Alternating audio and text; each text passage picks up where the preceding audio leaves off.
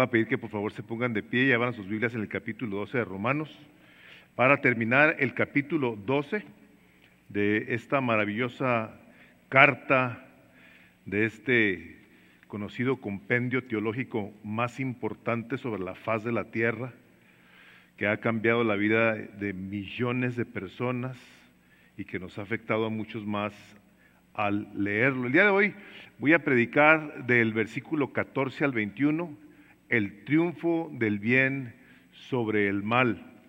Y vamos a empezar a leer, estoy leyendo la Nueva Biblia de las Américas. Dice el capítulo 12, versículo 14, bendigan a los que los persiguen, bendigan y no maldigan, gócense con los que se gozan y lloren con los que lloran. Tengan el mismo sentir unos con otros, no sean altivos en su pensar, sino condescendiendo con los humildes. No sean sabios en su propia opinión. Nunca paguen a nadie mal por mal. Respeten lo bueno delante de todos los hombres. Si es posible, en cuanto de ustedes dependa, estén en paz con todos los hombres. Amados, nunca tomen venganza ustedes mismos, sino den lugar a la ira de Dios, porque escrito está: mía es la venganza, yo pagaré, dice el Señor. Pero si tu enemigo tiene hambre, dale de comer, y si tiene sed, dale de beber, porque haciendo esto, carbones encendidos amontonará sobre su cabeza.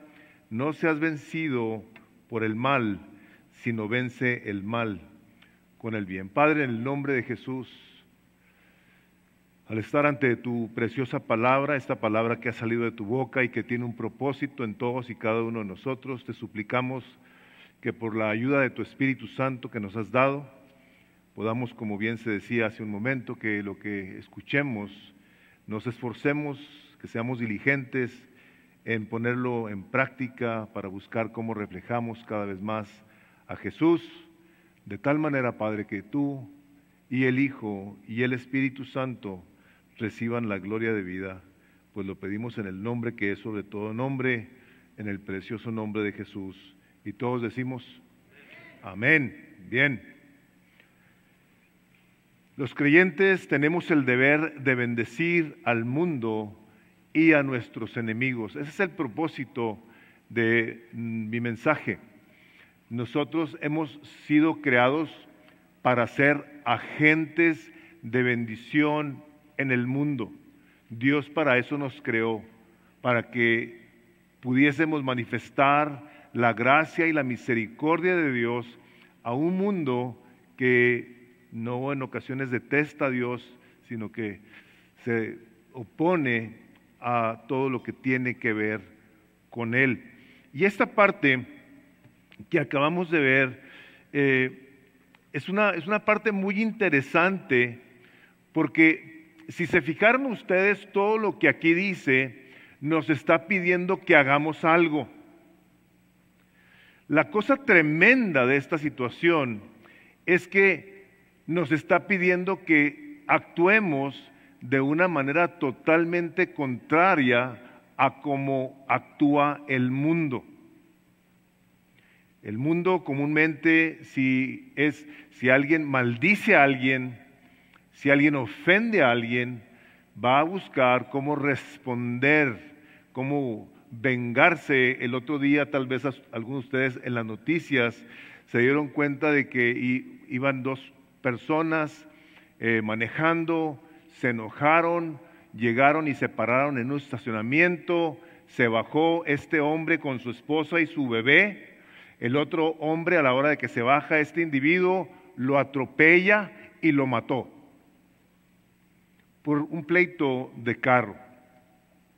Entonces, la manera común en ocasiones es cómo nos defendemos, cómo respondemos a la agresión, cómo cuidamos de nuestra integridad sin estar dispuestos necesariamente a ser humildes. Por lo tanto, esta primera parte, nuestro deber con el prójimo, es lo que dice el apóstol aquí: bendecid a los que os persiguen y no maldigáis. Gozaos con los que se gozan y llorad con los que lloran. En el tiempo en el que esta carta fue escrita, los cristianos estaban sufriendo una tremenda persecución. La gente había agarrado una saña en contra de los cristianos porque estaban alterando, como dice el libro de los Hechos, estaban trastornando el mundo. Y una de las maneras en las que se trastornaba el mundo y se sigue trastornando al día de hoy por medio de aquellos creyentes que de una manera diligente han tomado una postura que está bien informada por la palabra de Dios para resistir todo aquello que el mundo le llama bueno y la palabra le llama malo, es que venimos a alterar sus vidas y a la hora que les decimos es que eso no está correcto, están siendo ofendidos. A la gente no le gusta que le digamos que eso no está correcto, que la Biblia enseña algo que es contrario. Tan así es que el día de hoy en muchas iglesias han preferido ajustar sus vidas a la corriente del mundo y condescender con lo que el mundo dice que está correcto, como se nos enseñaba tan acertadamente el domingo pasado, como el amor está siendo redefinido al que nosotros tengamos que respetar a personas del mismo sexo, contraer matrimonio, formar familias. El otro día salió una noticia donde 3 papás adoptaron a un hijo y hay de ti que tú no condesciendas con ellos, porque ellos están amándose. Entonces, ¿cómo vamos nosotros a interferir con esas nuevas ideas en las que estamos nosotros interfiriendo al decirle a alguien que eso bíblicamente no está correcto?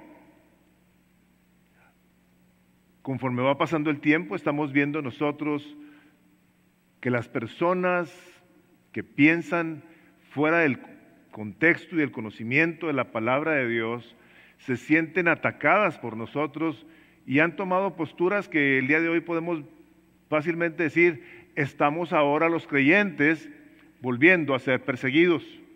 En ocasiones, y me puede muchísimo decir esto, por los mismos hermanos de la iglesia.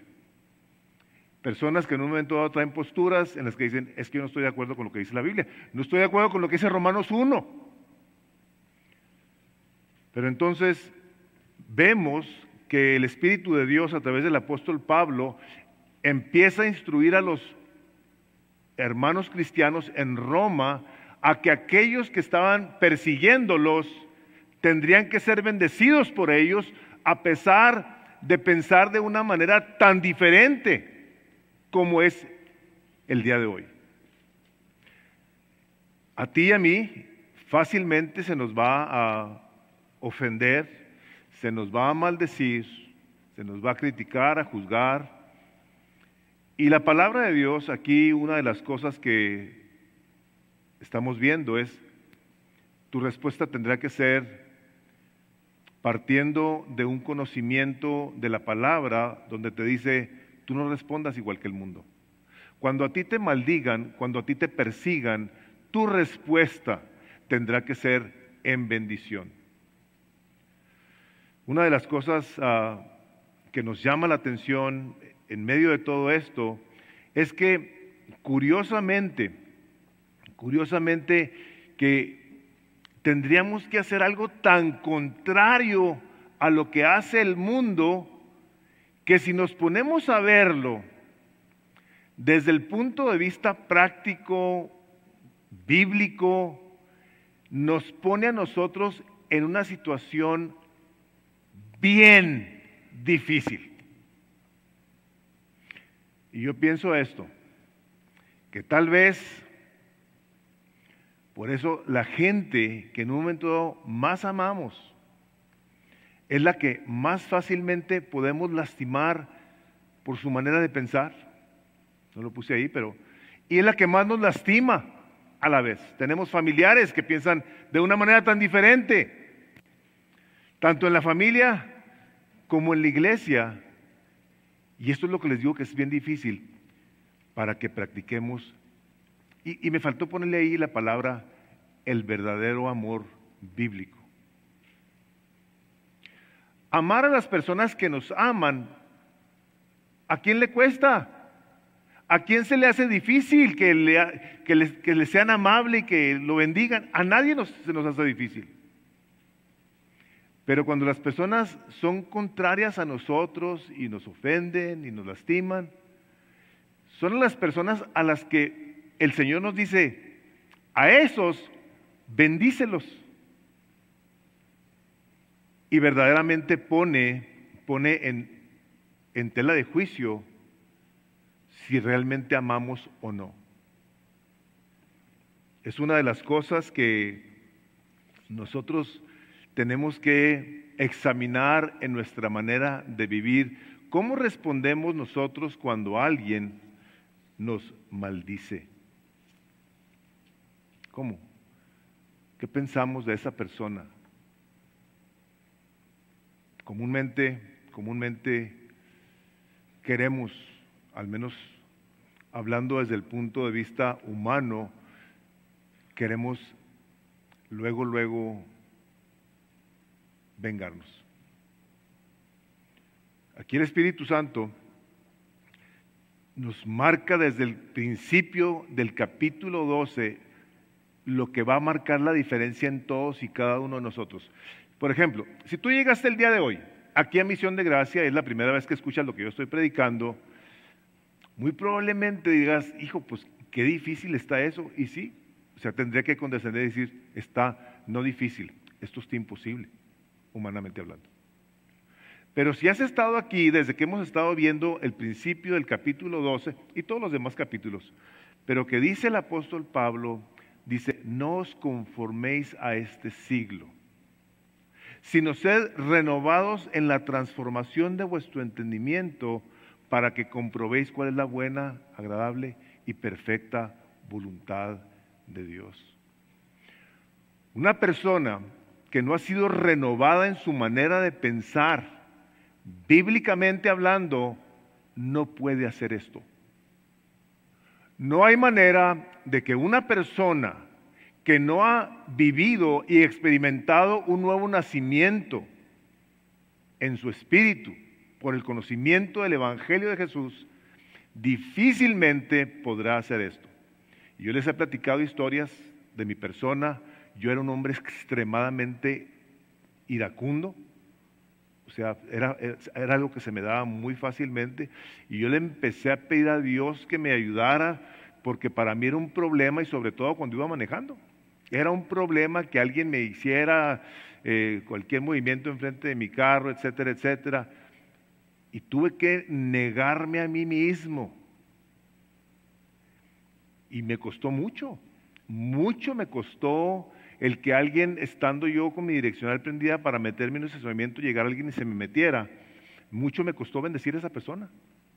Decir, qué bueno que me ganaste el lugar, ya tenía aquí 5 minutos esperando que saliera esta persona porque estaba en celular. Bien difícil, bien difícil. Pero las cosas que el Espíritu Santo de Dios aquí nos está mandando es algo que está siendo generado en un corazón que está siendo informado por la palabra de Dios, de tal forma que este corazón que estaba lleno de inmundicia y de maldición y de venganza y de corajes, empieza a ser transformado al corazón de Jesús. ¿Por qué les digo esto? Porque la palabra de Dios claramente dice que del corazón salen todas las cosas, los malos deseos, los adulterios, los robos, las mentiras, del corazón salen. Entonces, cuando aquí el Espíritu Santo nos dice qué es lo que tenemos que hacer como creyentes, tenemos que ver qué es lo que está saliendo del corazón. Tengo un recuadro aquí que quiero que lo pongan. Dice, el maldecir a alguien puede abrir la puerta al enemigo. Claramente la palabra nos instruye a no irnos a la cama enojados. La maldición que sale de la boca no es más que el resultado de un corazón lleno de ira, de amargura, corajes y resentimientos. El diablo aprovecha de eso para amargarnos la vida. Qué triste que podamos decir que somos creyentes y que aborrezcamos a alguien. Alguien ha dicho, y muy acertadamente lo puso, dice, cuando tú maldices a alguien, deseas que a alguien le vaya mal, es como si tú estuvieras tomándote un veneno para que él se muriera. Los resentimientos, los corajes, las amarguras del corazón nos echan a perder la vida. Aquí el apóstol está lógicamente hablándonos de cómo es que debemos de vivir esa vida que refleja el carácter de Jesucristo. De aquellos que decimos que hemos nacido de nuevo y que estamos buscando cómo renovamos nuestra mente para entender la voluntad de Dios, pues eso nada más nada menos que el resultado de buscar cómo intencionalmente lo obedecemos. De otra manera, estaríamos nomás procesando información sin que haya una transformación en nuestras vidas. Dice, gózate con los que se gozan. Hermanos, cuando vemos a alguien que le va muy bien, que está prosperando y que Dios lo ha bendecido, ¿qué es lo que pasa por tu mente?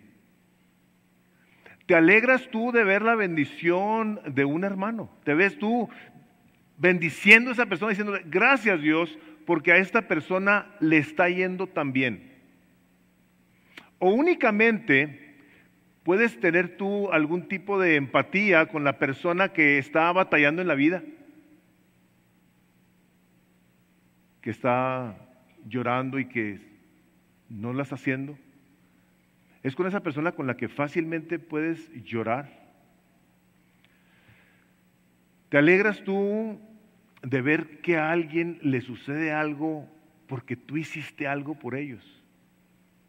Eso debería ser la regla que gobernara nuestros corazones. Es decir, ¿cómo puedo ser yo una influencia en la vida de alguien para que le vaya bien y luego yo alegrarme junto con él o con ella? Porque somos medios de gracia. O sea, nosotros en la tierra estamos representando a Jesús. Jesús nos mandó como embajadores y nosotros estamos aquí en la tierra buscando cómo maldecir a los que nos maldicen, llorar con los que lloran, buscar cómo ayudamos al hermano, a la hermana que prospere, que salga adelante y luego gozarnos con ellos. Porque en ocasiones, y desafortunadamente pasa en todas partes, cuando a alguien le va muy bien, cuando a alguien lo están felicitando, lo están honrando, empieza la mente, posible, son compas, se caen, buddies, ¿cómo no? O sea, por favor, o sea, no sea ridículo. O sea, una envidia, un malestar en el corazón porque se le honra a alguien. He estado en situaciones en las que comúnmente hace muchos años se acostumbraba a mencionar mucho los logros de algunos y empezaban con las listas y de repente estaba yo esperando que dijeran mi nombre, no lo decían. Y dije, qué vato tan salido, ¿por qué no me mencionó a mí? Y les voy a decir una cosa, y no nomás me pasó a mí, les ha pasado a muchos de ustedes. ¿Verdad que sí? Y dices, ay, entre vato, ahorita voy a hablar con él. A ver si no está considerando todo lo que yo hago. Hermanos, no sepa nuestra mano izquierda lo que hace la derecha. Decía Charles Spurgeon, decía, una persona rápidamente se conduele con las personas de un amigo, pero si ve, una persona rápidamente se conduele con las penas de un amigo, pero si ve que lo están honrando y es respetado, esa persona estará propensa a considerarlo como un rival y no se alegra tan fácilmente con él. Esto no debe ser así. Sin esfuerzo, debemos sentirnos felices por la felicidad de nuestro hermano. Qué hermoso, ¿verdad? O sea, nosotros debemos de ser gente alegre y gozarnos y esperar que nuestros hermanos estén bien, que les vaya bien, que el Señor, o sea, una de las cosas que me impacta a mí del libro de los Salmos es cómo Dios desea siempre la bendición de su pueblo. Y aquí de manera de paréntesis lo meteré porque no sé si tendré otra oportunidad, pero esta pandemia a mucha gente la ha hecho volverse muy negativa. Nomás estar pensando en lo malo, esto y lo otro, ya viste, ya dije. En lugar de estar diciendo, vamos a recordar lo que dice el Señor, gozaos en el Señor, otra vez digo, gozaos. Nosotros debemos de estar, como dice la palabra de Dios, con la cabeza levantada esperando la redención de nuestras almas. O sea, Dios nos ha dado una bendición increíble al habernos permitido escuchar su maravilloso evangelio. Por lo tanto, a la hora que vemos a alguien que está decaído, que está triste, es importante nosotros dar pasos y ver cómo podemos ser bendición en esa vida. Recordar el evangelio de Jesús a esa persona. Tenemos que tener una empatía. La empatía está estrechamente relacionada con el altruismo, el amor y la preocupación por los demás. Es la capacidad de ayudar. Y la palabra simpatía significa compartir sentimientos y emociones, sufrir y alegrarnos con los otros. Tenemos que tener una simpatía y una empatía por las demás personas. Si no la tenemos, lógicamente que es necesario pedir a Dios que nos ayude y dar pasos en poder aplicar este tipo de cosas. No está en sus notas, pero tengo aquí una nota del pastor John MacArthur que dice, los cristianos no solo debemos llorar con los que lloran, sino llorar por los que no lloran. Y déjenme les digo algo, porque yo no quisiera que saliéramos de aquí con una carga innecesaria. Dice, los que nos persiguen y maldicen están ciegos en sus pecados. Los incrédulos no lloran por su pecado. Dice, nosotros debemos de llorar porque aquellos que no lloran y pedirle a Dios por su salvación. Les decía yo cuando empecé, esta es una parte de la Escritura humanamente imposible de cumplirse. O sea, necesitamos la ayuda, el poder, la gracia, la sabiduría, la intervención, el poder de la persona del Espíritu Santo en nosotros. Porque no es fácil ver a nuestro alrededor a personas que aborrecen a Dios, que aborrecen el cristianismo y que seamos movidos a llorar por ellos. Pero creo yo que debe haber una actitud de preocupación por un mundo a nuestro alrededor que está en una decadencia. Hermanos, debe de ser una preocupación seria y les voy a decir por qué. Porque si nosotros estamos bajando el estándar bíblico para nuestras vidas, los más afectados van a ser nuestros hijos. De hecho, se está viendo una generación que está partiendo de los caminos de Dios porque tal vez hay un relajamiento en buscar cómo actuamos como el Señor nos pide que actuemos. Si los hijos se enojan, nos enojamos contra ellos. Si algo se nos dice, reaccionamos mundanamente y el testimonio entonces pasa a un término secundario. El segundo punto es la actitud que debemos de tener. La primera es nuestro deber con el prójimo. Pero, ¿cuál es la actitud? La actitud que nosotros debemos tener. Dice el versículo 16, unánimes entre vosotros, no altivos, sino asociándoos con los humildes, no seáis sabios en vuestra propia opinión. El mundo el día de hoy se está jactando de que quiere disfrutar de la diversidad. Todo el mundo está incluido, bla, bla, bla, bla, bla. Pero estamos viendo el resultado que ya está siendo contraproducente en muchas esferas de la sociedad. Porque la gente ya ahorita se golpea a otra, los matan ahora. Ahora a los asiáticos, ¿han estado ustedes viendo tal vez que personas porque son de origen asiático los están golpeando porque de ahí viene el virus? Personas mayores golpeadas, y es tú, hijo, de veras, ¿cómo está esta situación? Pero si nos ponemos a ver, la iglesia es el lugar donde el Señor ha traído gente de toda lengua, tribu, nación, y todos para amarnos a pesar de nuestras diferencias. Nosotros, si algo tenemos que tener en el corazón, es un respeto por lo diferente que son cada uno de los hermanos y hermanas. Yo no sé si pensarán ustedes así, pero comúnmente nosotros podemos pensar que todos están raros menos nosotros. ¿Les ha pasado eso? Están todos ustedes bien rarotes, por cierto. No se crean. Durante la Reforma Protestante, cuando empezó el cristianismo y a expandirse por toda Europa, ¿no? Empezaron a haber diferentes opiniones en cuanto a algunas doctrinas muy específicas de la palabra.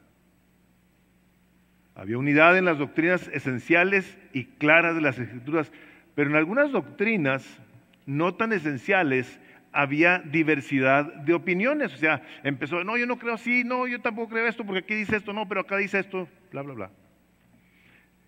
Eso no fue un problema para los protestantes maduros. Me bendijo leer esto.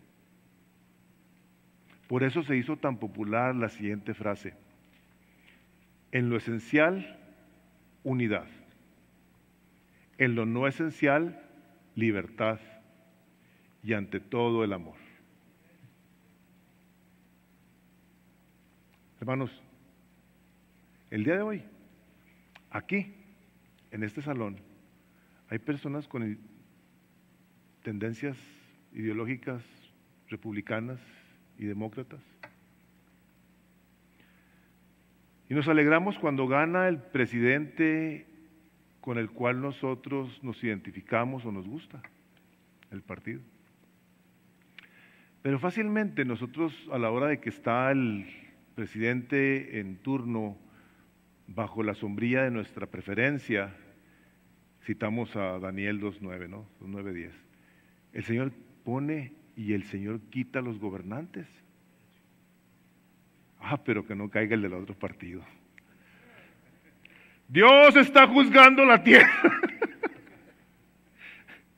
Trata con este hombre, Señor. Hermanos, si nosotros creemos la palabra de Dios, tenemos que hacer caso a lo que dice la Escritura, que oremos por nuestras autoridades, que los respetemos, y de eso sigue la siguiente semana de Romanos 13. ¿Por qué? Porque están puestos por Dios y son para bendición de la gente. Nosotros aquí en El Paso, una de las cosas que me da mucho gusto cuando paso por las casas y que veo, Officer, we need you. A los policías en El Paso se les respeta, y gracias al oficial que está aquí y a todos los que vienen. Vamos a darle un aplauso a este oficial que está aquí parado en la puerta. Que Dios lo bendiga. Que Dios lo bendiga y que bendiga a toda su familia y que cuide a todos los policías de esta ciudad. Nosotros necesitamos que haya autoridad. Nosotros necesitamos rieles, porque si no nos salimos del camino. Necesitamos letreros que nos estén recordando. El otro día yo no le hice caso a un letrero y me tuvo que detener un policía.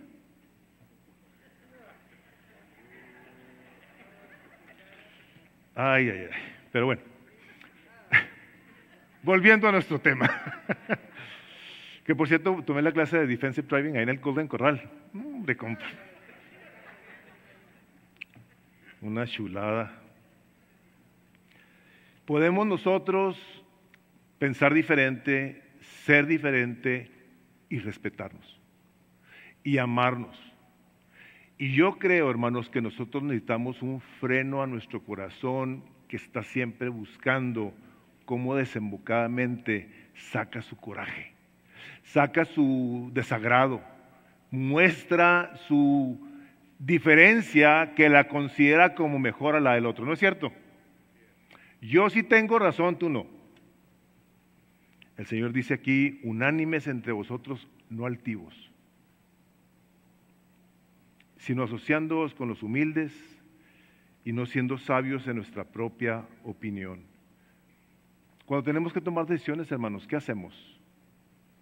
¿Pedimos consejo? ¿Preguntamos? El otro día me comenta Marta, mi esposa, una cita de Proverbios que la puse aquí, porque me hizo reflexionar. Dije, qué cierto está esto. Dijo, la palabra de Dios. El que vive aislado busca su propio deseo. Contra todo consejo se encoleriza.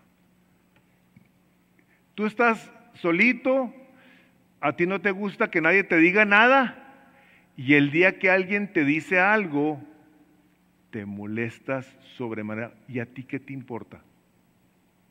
¿Quién te pidió que me vinieras a dar consejo? La próxima vez te esperas a que yo te lo pida.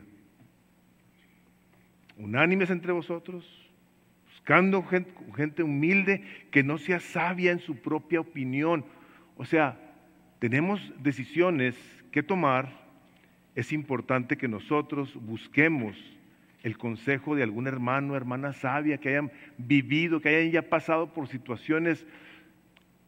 Yo no sé las personas que han tenido que pedir consejo, pero pareciera el consejo cuando el Espíritu de Dios a través de la persona viene a traer a nuestra vida dirección, viene como un refrigerio, como un descanso que dice uno, ¡ay, qué bendición!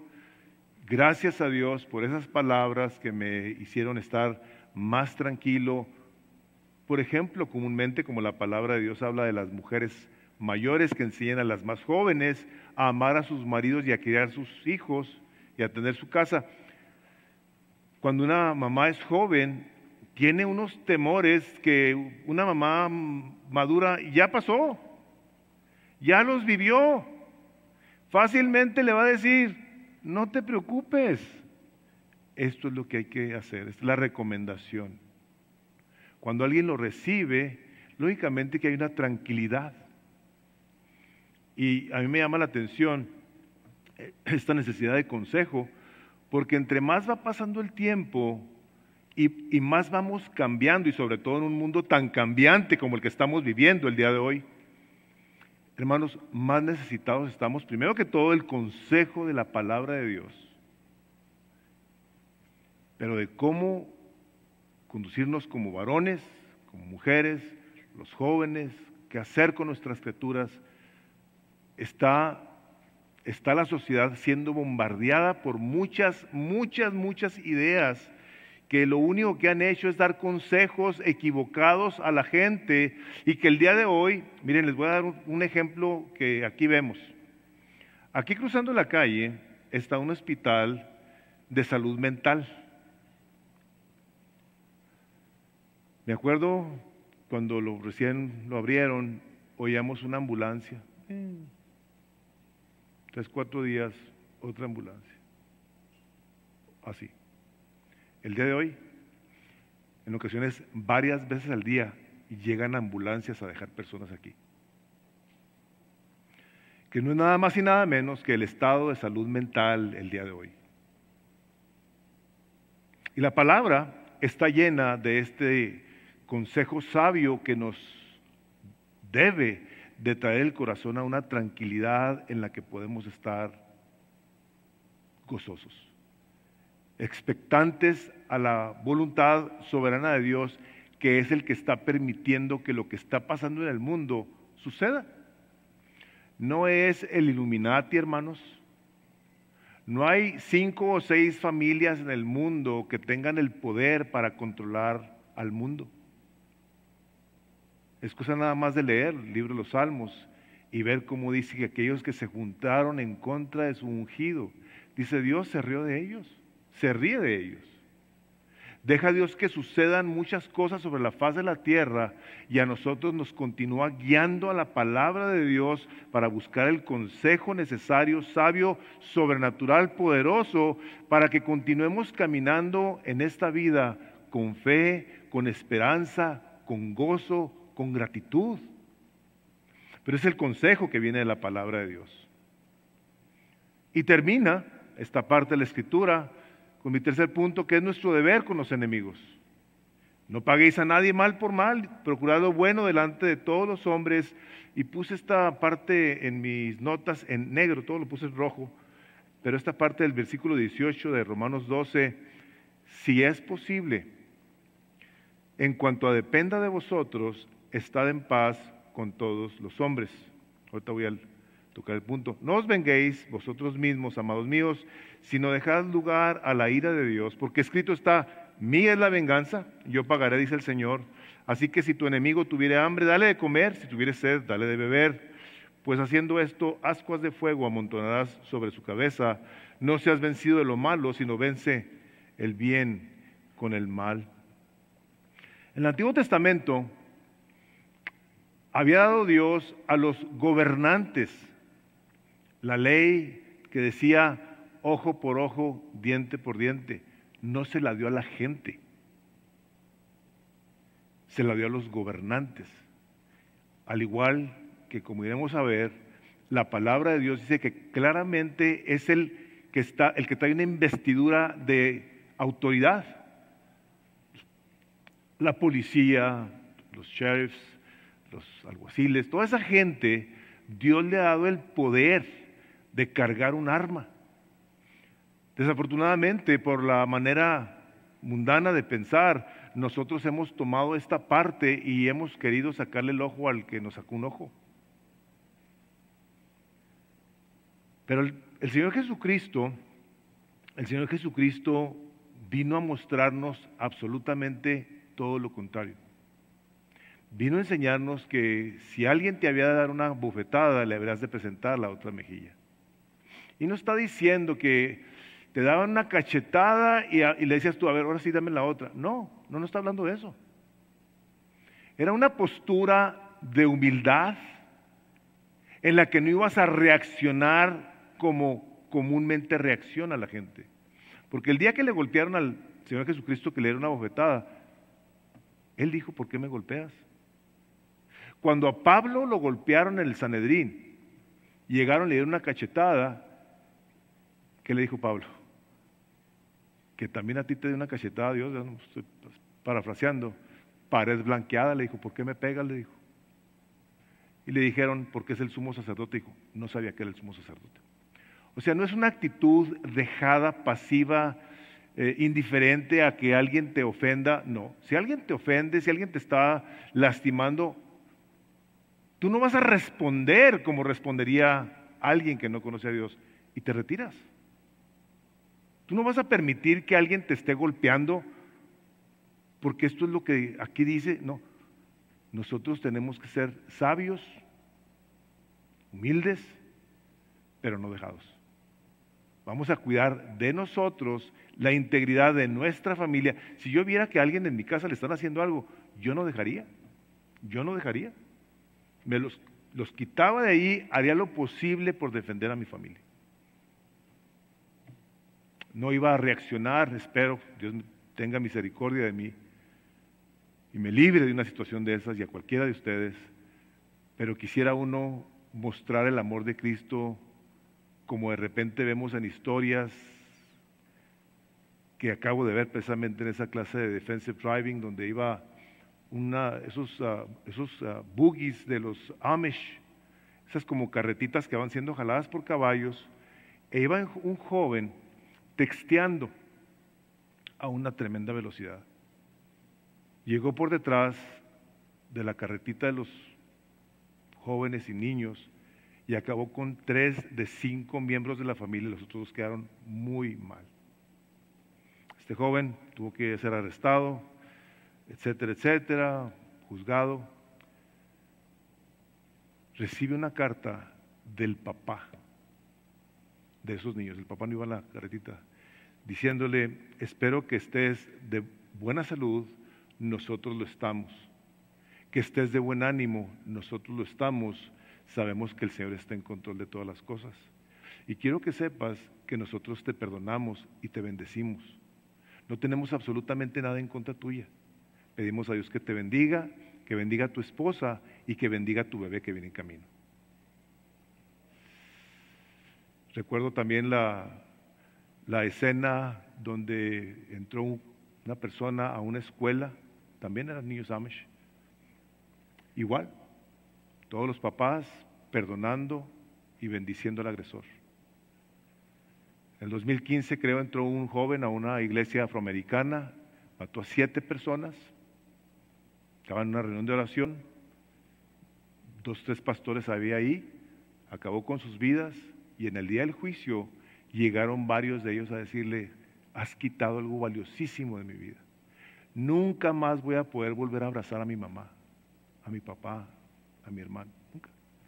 Varios de ellos así pasaron todos diciendo: pero ¿sabes algo? Nosotros te perdonamos.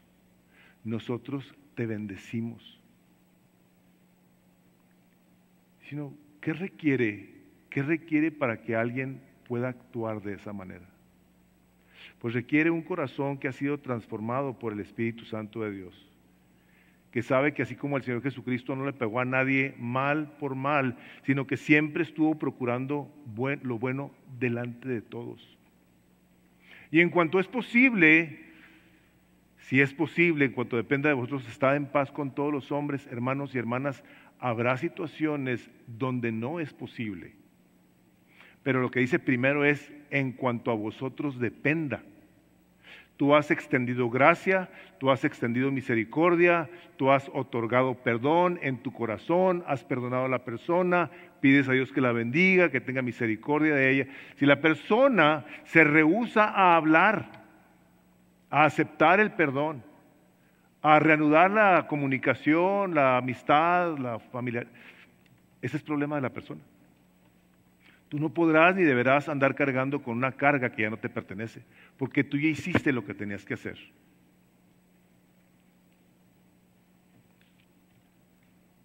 Una de las bendiciones de Dios para nosotros es como dice Juan 8:32: conoceréis la verdad y la verdad os hará libres. Y en parte lo que nos hace libres es no tener algo contra alguien. El perdón es el antídoto para vivir libres y para disfrutar temporal, mientras estamos aquí, y eternamente de Dios.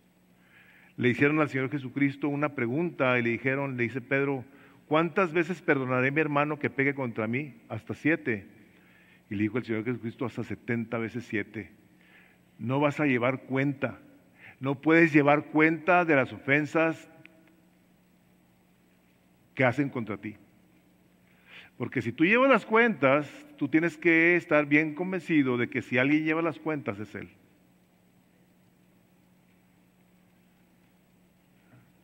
¿No deberías tú también tener misericordia de aquellos que te ofenden? Dice el Señor Jesús en una parábola: como tuve yo misericordia de ti, pero tú fuiste y zarandeaste al que te debía y le obligaste a que te pagara, dice. Así también vuestro Padre Celestial hará con vosotros, si no perdonáis de todo corazón cada uno a sus hermanos sus ofensas, y a los que no son hermanos también. Esa es la cosa fuerte de esta situación, que es para con los enemigos. No está hablando de hermanos, no está hablando de amigos, está hablando de enemigos. No les pagues mal con mal. Si es posible, está en paz con todos los hombres. Si algo te hacen, hazles algo bueno. Si tienen hambre, dice, dale de comer. Si tienen sed, dales de beber.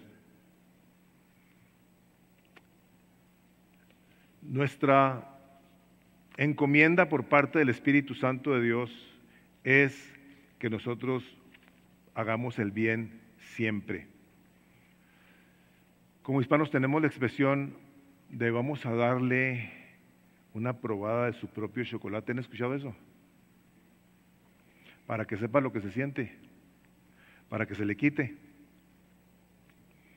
Es una expresión de venganza en la que lo que deseamos es pagar mal con mal. Y en la vida del creyente debe de ser muy notorio que el creyente busque cómo vencer ese mal con el bien. Esta es la clara indicación del Señor Jesucristo, que al estar colgado en la cruz, después de haber sido maltratado, golpeado, ofendido de la peor manera que ningún ser humano se puede relacionar, dijo: Padre, perdónalos porque no saben lo que están haciendo. Fue en Jerusalén donde Jesús fue crucificado. Y una vez que el Señor Jesucristo asciende al Padre, cuando están dando las instrucciones ahí en el monte a los discípulos, estaba por ascender al Padre, dice: vayan por todo el mundo y prediquen este evangelio. Dice: vayan primeramente a Jerusalén, a Judea, a Samaria y a lo último de la tierra. A aquellos que peor lo trataron, fue a los primeros a quienes envió bendición. Yo creo que aquí venimos a identificarnos con lo que dice el apóstol Pablo en el capítulo 7 de Romanos. Dice: porque lo que hago no lo entiendo, pues no hago lo que quiero, sino lo que aborrezco, eso hago. ¿No les pasa? Y si lo que no quiero, eso hago, apruebo que la ley es buena, de manera que ya no soy yo quien hace aquello, sino el pecado que mora en mí. Y yo sé que en mí, esto es en mi carne, no mora el bien. Porque no hago el bien que quiero, sino el mal que no quiero, eso hago. Y si hago lo que no quiero, ya no soy yo quien lo hace, sino el pecado que mora en mí. Estoy leyendo Romanos 7:15. Hermanos, nos topamos con una realidad en la que si no tenemos cuidado de recordarnos el Evangelio de Jesucristo, de que tuvo que venir a morir para poder nosotros también terminar como el apóstol Pablo, el capítulo 7, donde dice: miserable de mí, el versículo 24, ¿quién me librará de este cuerpo de muerte? Y dice así: gracias doy a Dios por Jesucristo, Señor nuestro, que nos ha librado del poder del pecado y de la muerte, para que entonces nosotros, llenos del Espíritu Santo, podamos dar pasos en esa dirección. Tú y yo no tenemos la excusa de que así soy. No, nosotros tenemos que decir: la palabra de Dios me quiere transformar a la imagen de Jesús, y así es Jesús. Por eso hacemos lo que Él nos manda que hagamos. Esta parte de la Escritura yo me puse a pensar, dije: ¿puede alguna gente llegarla a creer que ni siquiera es cristiana? Porque la regamos tan tremendo con estas situaciones. Pero para eso existe el perdón de pecados. Para eso existe el arrepentimiento, el reconocer que nosotros, cuando somos débiles ante las situaciones más adversas de la vida, como lo que estamos leyendo, podamos venir y decir: Padre, yo te suplico en el nombre de Jesús que me des la fuerza de ir a saludar a ese hermano que me hizo tanto daño. Y les tengo que decir, hermanos, sí se puede. Todo lo podemos en Cristo, que nos fortalece, todo. Aquí no tenemos excusa. Lo que queremos es ser obedientes a la palabra de Dios. Y si tú no conoces a Jesús, yo te voy a decir una cosa: esto es imposible de que lo hagas. Tienes que venir a un arrepentimiento, a una entrega de tu vida, para que el Señor Jesucristo no únicamente borre todos sus pecados, sino que te dé su Espíritu Santo para que more en ti y te llene de ese poder que hace que esto, aunque en pasos baby steps, lo puedas hacer. Y que eventualmente llegue el día en el que puedas tú decir: Señor, yo bendigo a esa persona y te doy gracias por ella. Te pido que tengas misericordia como tuviste misericordia de mí, porque si no ha sido por tu misericordia, yo estaré igual que él o peor. Vamos a orar. Padre, en el nombre de Jesús, ante semejante encomienda, ante esta monumental responsabilidad, nosotros venimos a suplicar, Señor, que nos perdones por todas y cada una de las veces que no únicamente no hemos dado un testimonio, sino que hemos actuado más como quien no te conociera. Y queremos pedirte perdón, Padre, por ello. Pedirte perdón y arrepentirnos de nuestra maldad. Te suplicamos, Padre, en el nombre de Jesús, que nos ayudes con tu Espíritu Santo a buscar cómo reflejamos la gloria de Jesús y vivimos venciendo el mal con el bien que Jesús ha hecho por nosotros en la cruz. Señor Jesucristo, toda la gloria y toda la honra te pertenece. Nosotros recibimos tu bendición y te damos muchas gracias, que la barra siempre está alta para que veamos nuestra necesidad y dependencia de ti y de tu gracia. Padre, yo bendigo a todas las personas que me están escuchando, los envío con bendición y te pido que nos ayudes a vivir siempre para la gloria de Dios, pues lo pedimos en el nombre de Jesús. Amén. Que el Señor los bendiga a todos, pasen muy buenas tardes.